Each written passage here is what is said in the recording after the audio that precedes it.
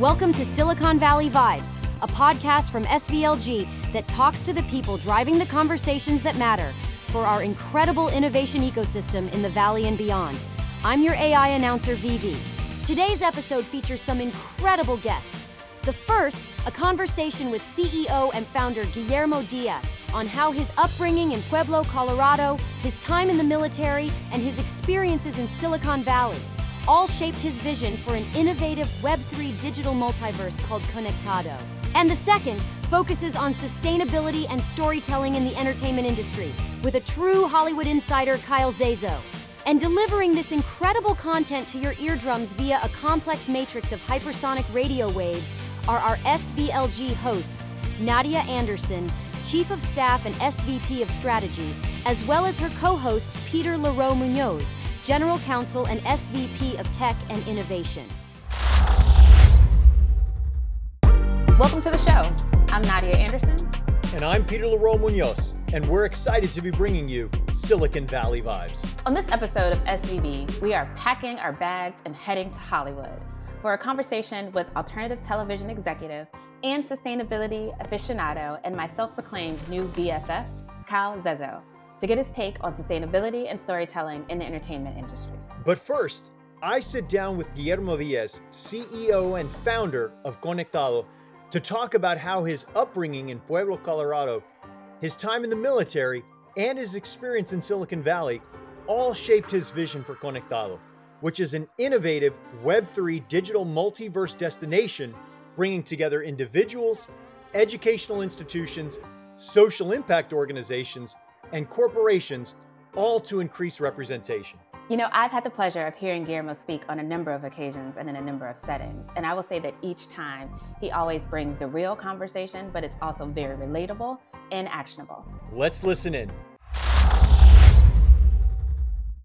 Welcome, everyone. You're plugged into Silicon Valley Vibes, the premier source for information and insights into the innovation economy. On today's episode, we welcome Guillermo Diaz, founder and CEO of Conectado, a Web3 multiverse that connects students, research institutions, social organizations, and others to increase representation in technology and business leadership. Guillermo, it's great to have you join us. Peter, it's great. And I love that your last name ends in Z, like mine, Guillermo Diaz. And how great you said my name. You didn't say Guillermo or Geronimo or Guillermo. Well, we both had that experience where sometimes it can be difficult for others to pronounce our last names. And, you know, your journey to Conectado is super interesting. You started your career serving in the U.S. Navy, and then you transitioned to Silicon Valley, taking on technology leadership roles at Alsa Corporation, Silicon Graphics, and Cisco. How did your past influence your present work with Conectado? Well, I guess even if we go one step back, you know, growing up, born and raised in a place called Pueblo, Colorado, and coming from the east side, I guess growing up in the east side of anywhere is a challenge. But I think, you know, I was just kind of writing something up today, even for something I'm doing, and just thinking about the story from what I call the classroom to career to the boardroom. And sort of that's been my journey. And if I go back to classroom, I think about growing up in Pueblo, having a really strong family tie, because Pueblo is about 52% Hispanic, Latino in Pueblo, Colorado. So most of my friends were like me. We grew up on the east side, and we didn't call them Latinos back then. We're either Mexican or we're Chicanos, right? So having that strong community, but also the family support, especially my grandmother, who always said, someone's going to change the world. Why not you? And so I didn't know what those kind of words meant back then, but they always stuck with me along the way. But growing up, we didn't have, a lot of money for me to go to college. So my mom and I, we thought, well, maybe the way to get there is, getting money through the U.S. military, which had a program for college funding. And so I decided to go to the Navy, and serendipitously, I learned about technology, but also learned about other cultures. That because you go into the military, most of the people there are not Latino. There's probably less than 10% of my group was Latino. So I had to deal with other cultures. So it's learning technology, learning diversity, and then always having that sense of community, sort of like those three sort of interwoven together.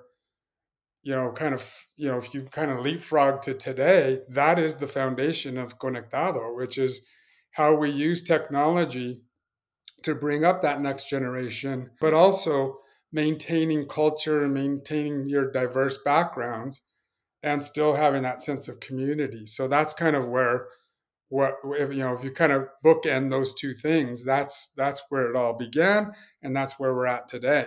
And conectado, or connected in English, is all about creating community.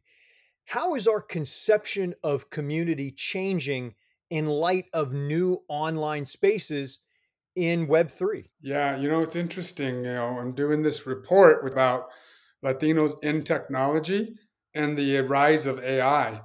And if you look at over the next, looking at our community, we tend to be very familial. We tend to be, very loyal. We also have a culture sometimes, though, we are very humble in many ways.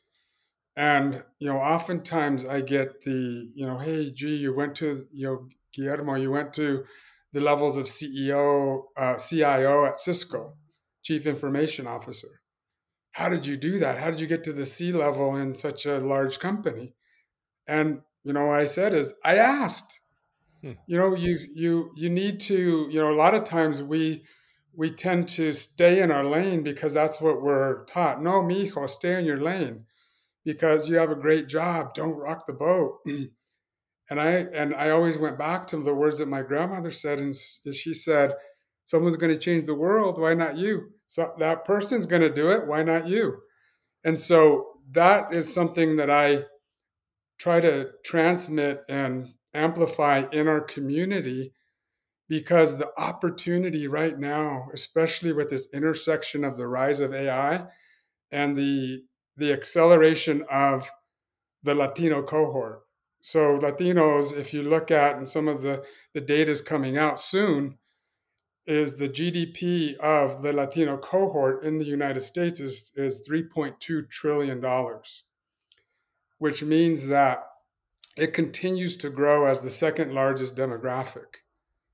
And in many states like our own California and Texas, Latinos are already the majority. So I went back and looked at, well, where are the jobs in AI and where are the jobs in technology? And they almost exactly overlap in the states where Latinos are very, either a majority or there's a large population of Latinos in those states. And the headquarters of these companies happen to be in those states. So he's like, if you look at the correlation there, it's like, what a big opportunity for the advancement of Latinos in technology in the future of jobs that are going to create generational wealth. So I think there's a big intersection there, and the moment is now. Guillermo, when we look at regions for technology and the opportunity going forward, certainly Silicon Valley has that in spades. But we also sometimes don't include all members of our community in the success of our region. And it's easy to look at East San Jose, for example, or other parts of our community that are left out from the success of the tech industry. Where have we been falling short in bringing up a diverse cohort of workers to take advantage of Silicon Valley's innovation? Well, that's such a great question, and something that's been, I guess, just putting it out there, it's been on my nerves for over a decade. Well, as I left Cisco in February of 20 and decided to go and launch Conectado, which was really about how do we connect this younger generation, especially Latinos, from the classroom to their first career opportunity and ultimately to the boardroom. But they say if you want to solve a problem, look in your own backyard first. And my backyard happens to be Silicon Valley. The numbers that I came up with were that, in the Silicon Valley, almost 41% of K through 12 students are Latino. And in the heart of tech, if you look at the number of Latinos represented in technology, in the heart of tech, it's only 4%. So you have 40%, and you have 4% representation in jobs. And if you go into leadership roles, it's only about 2.5%. So there's a big chasm there. So that's why we really went after this and said, how do we connect that and bridge that chasm so that we can bring those two things together? The problem being there's the largest workforce is about to enter over the next decade. Yet the jobs of the future, and which are predominantly technology, STEM kind of roles, there's a bit of a chasm there. So Peter, as an example, one of the things that we just did was we launched a boot camp in Conectado. And Conectado is a gaming platform, so it's a metaverse platform. So we brought students from Cristo Rey, East Side San Jose. We brought students from Cristo Rey, Oakland. These are high school students, by the way. We brought students from Hollister, which is right there. It's more of a rural community there in the Silicon Valley. And we basically put them through a boot camp that we partnered with Stanford on called Bioinformatics and Career Readiness. And we wanted to show it's like if you put resources around these students who, by all rights, don't have a chance, right? Or aren't giving the chance. But if you put resources, you put mentorship, you put you start to pull employers and give them visibility into what's going on, and you give them these modules and you give them support. We wanted to show, hey, they could actually get a Stanford credential and a Conectado credential. And we just went through that boot camp. 5 weeks later, these students graduated, and they've shown they can actually go through a really rigorous course called bioinformatics from Stanford University, and they're still in high school. So it's that chasm, it can be solved, but we need to continue to raise awareness. We need to continue to bring to light these issues of historical bias. We'll be right back with more Silicon Valley Vibes after this. Hi, I'm Nadia Ahmad, Silicon Valley Leadership Group Foundation board member and serving on the Turkey Trot Steering Committee. I'm inviting and encouraging all of you, your coworkers, friends, and family to kick off Thanksgiving Day with the 19th annual Applied Materials Silicon Valley Turkey Trot, the largest Thanksgiving Day race in the country. Participation is welcome both in person or virtual from anywhere in the world. The trot directly supports 4 charities: the Healthier Kids Foundation, the Health Trust, Second Harvest of Silicon Valley, and Santa Cruz County. It's a Thanksgiving tradition supporting your health while supporting the health and wellness of our community. Please go to svturkeytrot.com for information. We hope to see you there. Hey everyone, it's your favorite AI announcer Vivi, and now back to your favorite podcast, Silicon Valley Vibes. Welcome back to Silicon Valley Vibes. That conversation with Guillermo was one of my favorites. He used a term that is very familiar to me when he said things have been on my nerves for a period of time. I definitely did a little bit of snapping on this end while continuing to listen in.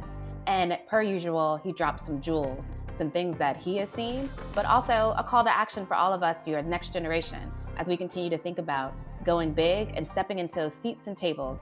Because like he said, If you don't do it, somebody else will. That's right, Nadia. The second half of the conversation with Guillermo was really centered around leveraging the power of technology to scale efforts to improve outcomes for communities and the importance of leading by example. Guillermo left a big role at Cisco to start Conectado and took a huge risk in doing so. Let's listen in. We need to continue to raise awareness. We need to continue to bring to light these issues of historical bias. Guillermo, I am so thankful that you gave a shout out to Hollister, because that is the city in which my dad actually grew up. And he was the son of migrant farm workers. And his very first memory was actually working out in the fields picking apricots. And he was lucky enough to have an opportunity to work hard, get a scholarship to UC Berkeley, and now he's an attorney himself. What is the role of Latinos who are already in those positions of leadership, but they don't necessarily work on kind of the ERG or the diversity efforts day to day? What can they do in their role to increase that pipeline of opportunities for others? Yeah, it's a great question, and I think if I look at even my own self, is when I left Cisco, I felt like I have more resources than I ever imagined I could have growing up in the east side of Pueblo. So similar to what you described. And what can I do? So I can go out and say, "Hey, you should all do this and that." But I looked at myself and my family, and I said, what could I do? What could we do to not just use the words, but actually walk the talk? And so, and I've been doing this for years, but I stepped out of my role in corporate and decided, I'm going to do this as, this is my life's work. So if I can show somebody behind me that, hey, if I could do it, and if you heard my story, I come from the East Side. I didn't have money to go to school. I went to the Navy. I went to community college. If I could create a platform and a way for them to reduce the cycle time that it takes for them to get to the same place, then that's my life's work. And if we could show an example of that and scale it using technology, that would be awesome. And instead of just going out and asking people to do it, it's like, show an example. If each of us do that, and we could just bring along, five people, just imagine what that could be. And if that 5 people can then leverage the power of technology, that can scale to 500 people. And that could scale to 5 million, which, by the way, 5 million students are Latinos are now enrolled in Hispanic serving institutions in the United States. 5 million.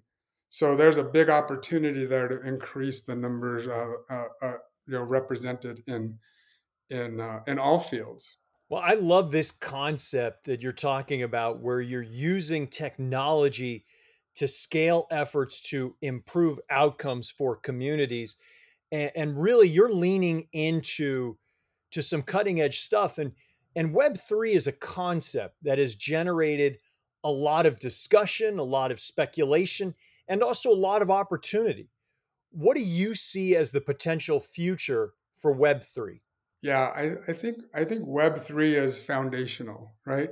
I think Web3, if you look at the key elements of that, which are the blockchain, there's a lot more Latino entrepreneurs that are moving into fintech kind of companies, leveraging foundational blockchain. Also, NFTs, right? Non-fungible tokens. And if you think about that, if you think about our artistic background and our artistic heritage as Latinos, who better than to take that art and actually employ it into an NFT, and not just get thousands of dollars for their work, but potentially millions, because someone is getting millions of dollars on these NFTs.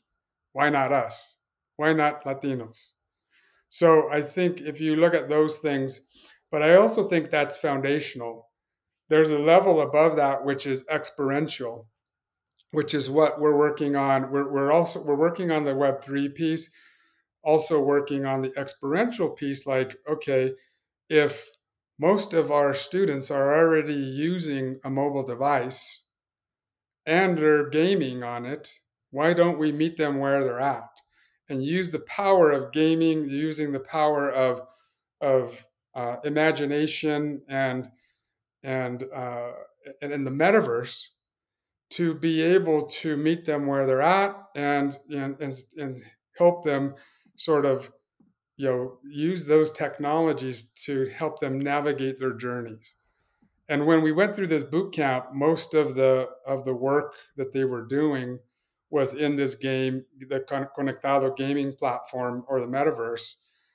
And the first week, we used Zoom to interact with them to get them going. And then we started moving them to this gaming metaverse platform. And then, so by the end of the 5 weeks, if you ask the question of, would you prefer using this kind of gaming platform or Zoom, it was overwhelmingly shifted to, because that's where they're at. As soon as I was trying to, teach them how to use the Conectado, the platform, and they're already getting in there, flying around, creating their avatars and whatnot. And then it's like, holy smokes, they just blew me away. I was learning from them.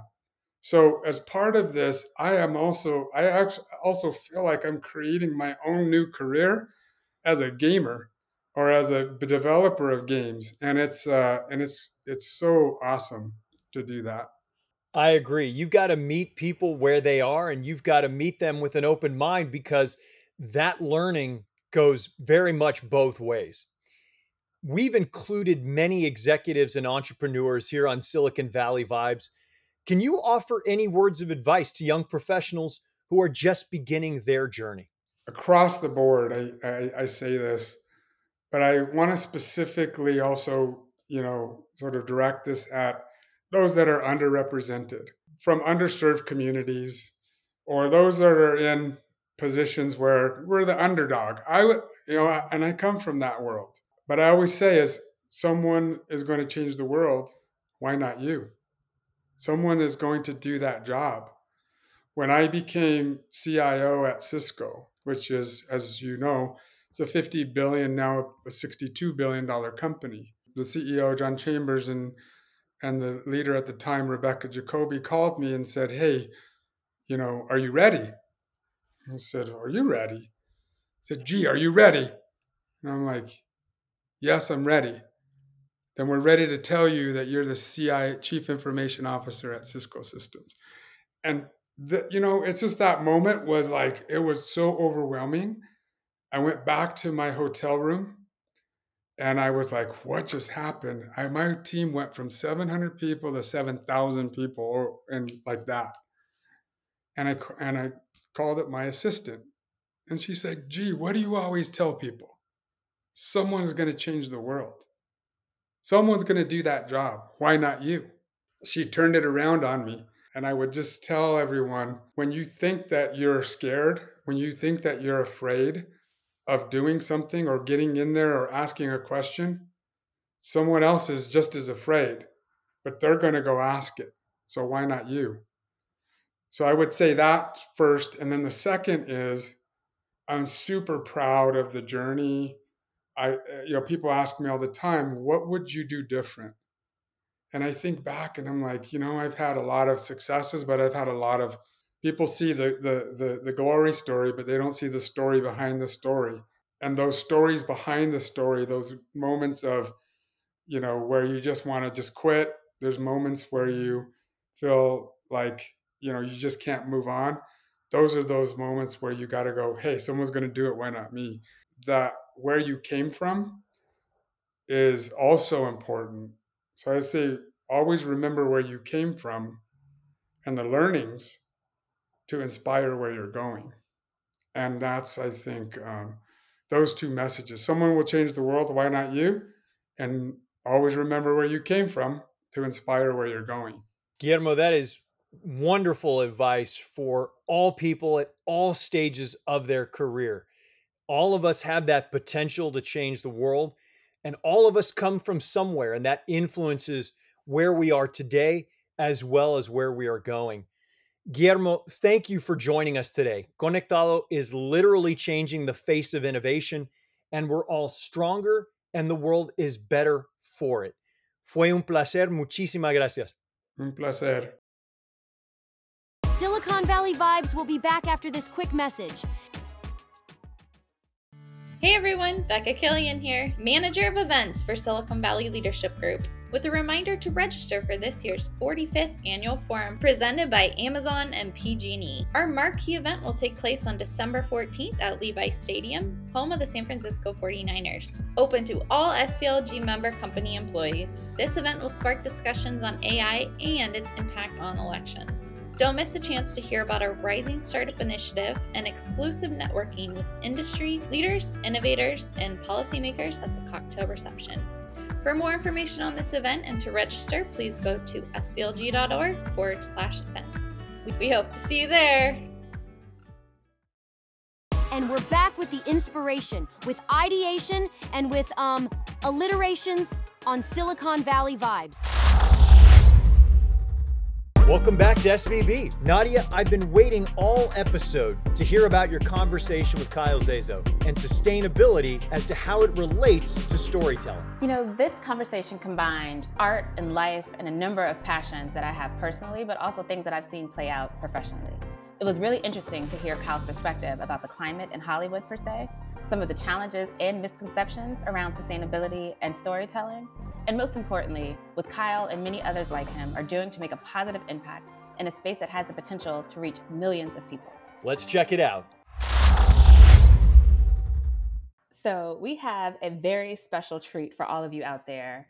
And at Silicon Valley Vibes, you know we pride ourselves on the nerdy. But we also know that these nerdy topics exist in society.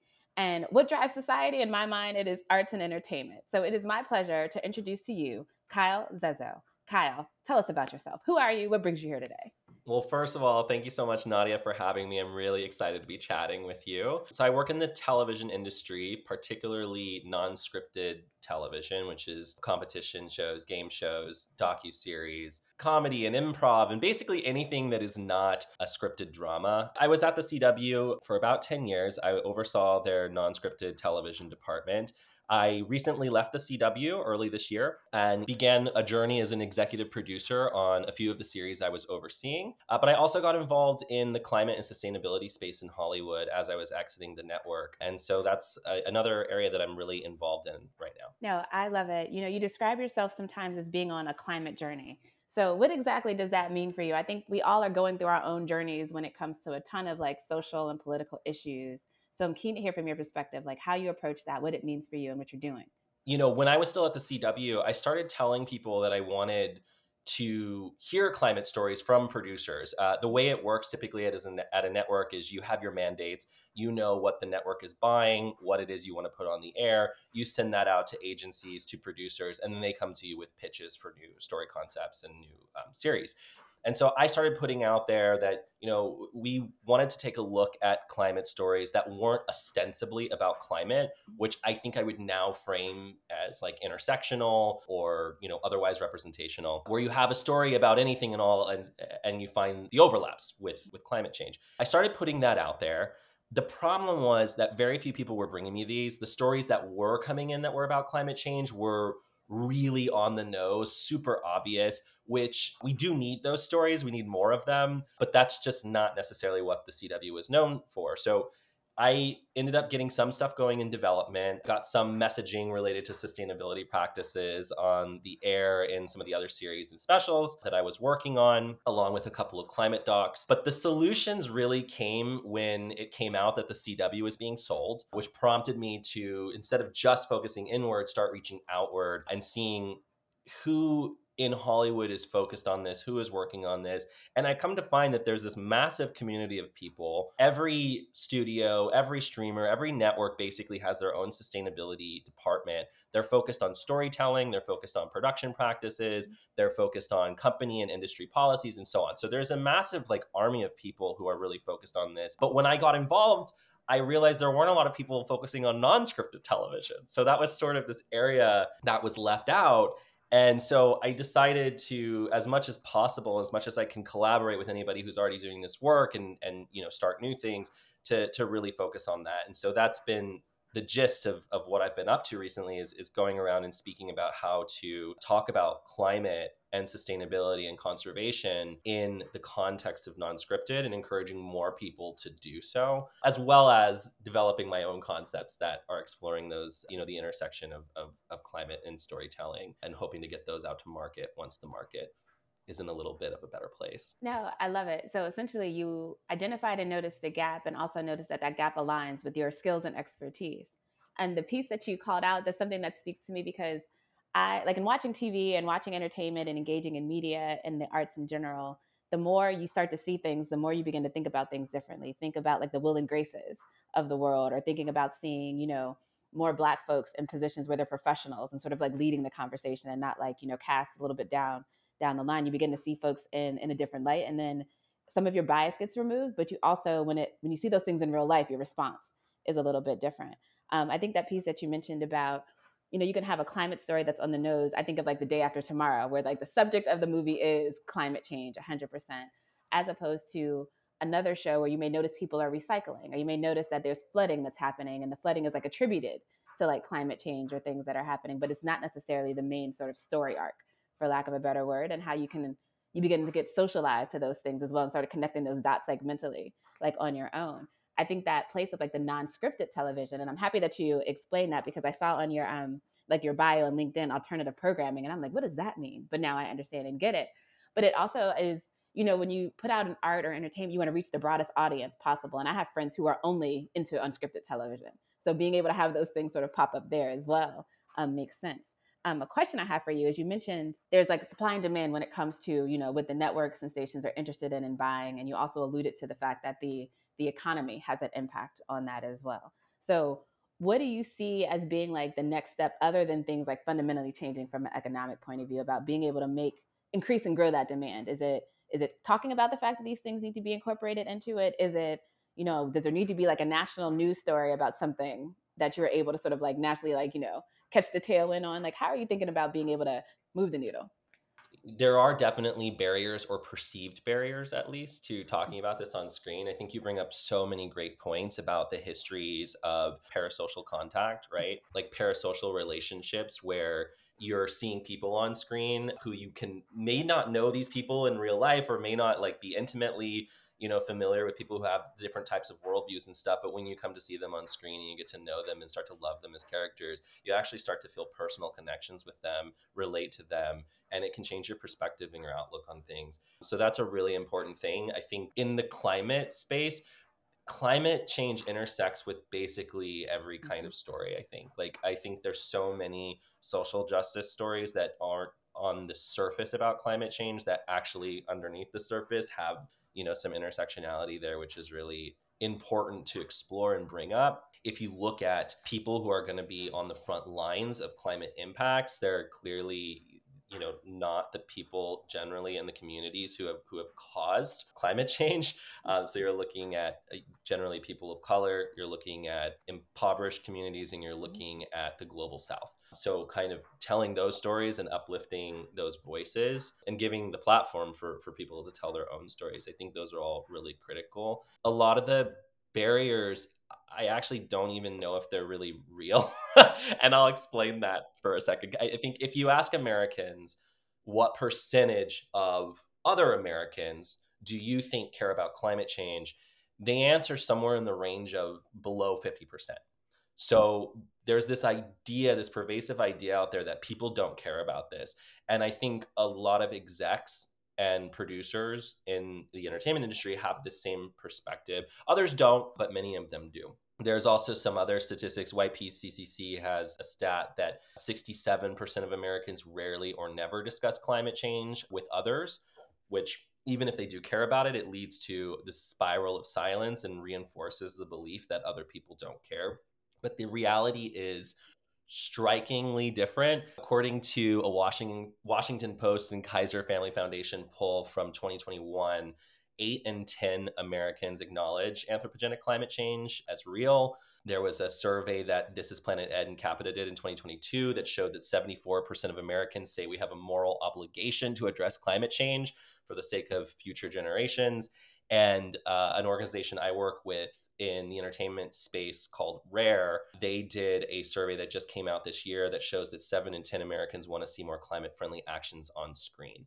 So there is definitely an audience demand for this. There are some barriers when it comes to how to talk about climate change. And I think that, to your point, yes, you want to have those A stories, and you also want to have these characters you relate to. You mentioned actions that you can see on screen, and all of these things can be incorporated. You can have a cooking show, and there's so many things you can do to normalize behaviors and normalize ways of thinking to meet the audiences where they already are, as we've seen with these stats, like induction stoves, incorporating induction stoves in the cooking process, or, involving more plant-based foods and bringing on plant-based chefs, normalizing composting, all these different things. And one of the things that we have to do is also talking about it so we can encourage people to talk about it more and break the spiral of silence. And so it's finding those ways in to do it in an entertaining way, because you don't want to lean into or inadvertently fall into the expectation that it's going to be didactic or that it's going to be inevitably depressing or overwhelming or something like that. You want to show those other avenues,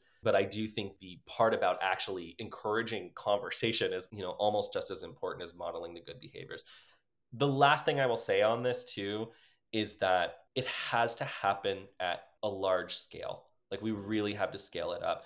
People have been putting this type of stuff on television for decades. That's a really good thing and a really good instinct, but we have to really be changing the culture, and we have to be targeting all kinds of audiences. We have to understand what is the perspective and the worldview of the audience that this show or that show is reaching, and then shift or adjust the content to make sure that it's resonating with those worldviews and those perspectives. Because it's if we do it here and there, it's just not, frankly, enough. Like, we have to really scale up and do so very quickly.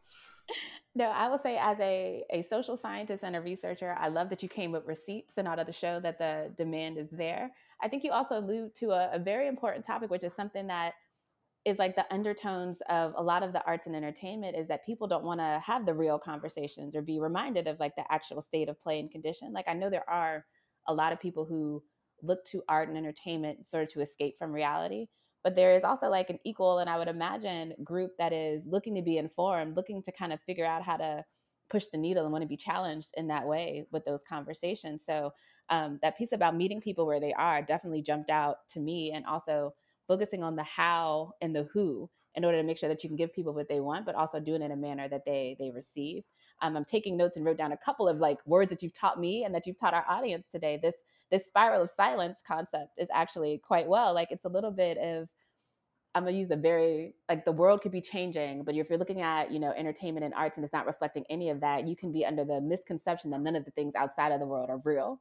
And there's I would say almost like a duty for the art to be able to tie those dots, connect those dots, and be able to have a different type and a real conversation in a new way, especially when it comes to topics that absolutely impact them every day, even if they don't recognize or verbalize it, but they know, like, internally or intrinsically, that something is going on there. The next question that I have for you is a little bit about Hollywood is known for leading the industry when it comes to arts and entertainment. Silicon Valley is known for innovating and leading when it comes to tech and what's next. How do you see our two worlds intersecting, and what should we all be doing together in order to make sure that we can elevate these topics, but also, set humanity up for success moving forward? I will say first, these are both very creative and innovation driven industries. So I'll throw out some ideas and talk about some stuff, but there's obviously going to be things that I am missing that could really benefit both of these industries. But I think there's a few things. First of all, In the stories that Silicon Valley tells, whether it's talking to its customers, whether it's with its own advertising and media, or even like business to business, we're always telling stories. And every story really, as I've said, has the potential to intersect with climate and sustainability. So even if it's not Hollywood, even if it's your product stories, your brand stories, what have you, you can find those intersections and you can make it more front and center. We know that people care about this, so I think it's actually critical to connect with an audience. Apple recently came out with like this short film, like the Apple execs are speaking to Octavia Spencer, who's playing Mother Nature, and it's this back and forth where the whole thing is about their climate initiatives and their sustainability initiatives, and it's so good. Like as a piece of media, it was really entertaining. And it actually, like, usually we say like stay away from the stats and stay away from that, but I actually felt like the way that they embedded it into the story was really effective, and it was really nice, and it was entertaining, and a touch emotional. So like I think that just telling that brand story is one thing you can do, and you'll sort of be sure that you're also reaching audiences that way. If you want to get involved in Hollywood, there's obviously things like brand integrations where you can essentially sponsor media, and whether it's integrated in your brand or your product is integrated into a show. If you're building ancillary content around your product or your brand alongside a show, but in coordination with it, you can align your brand and this messaging in the TV show. Like you have the power to sort of pull a lever there and say, we want to be associated with this, and we want to work it in a way that's entertaining, but in a way that's going to,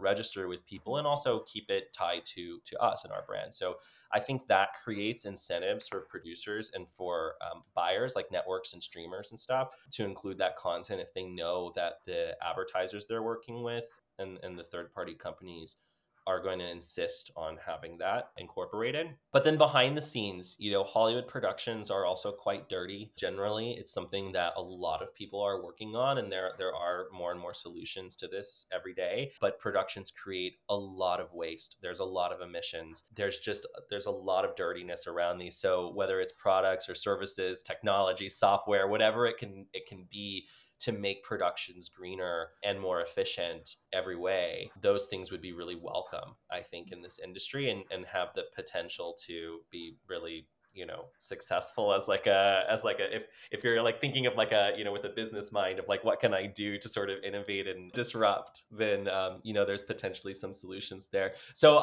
those are just like a few things off the top of my head. Nadia, if you have other thoughts on that.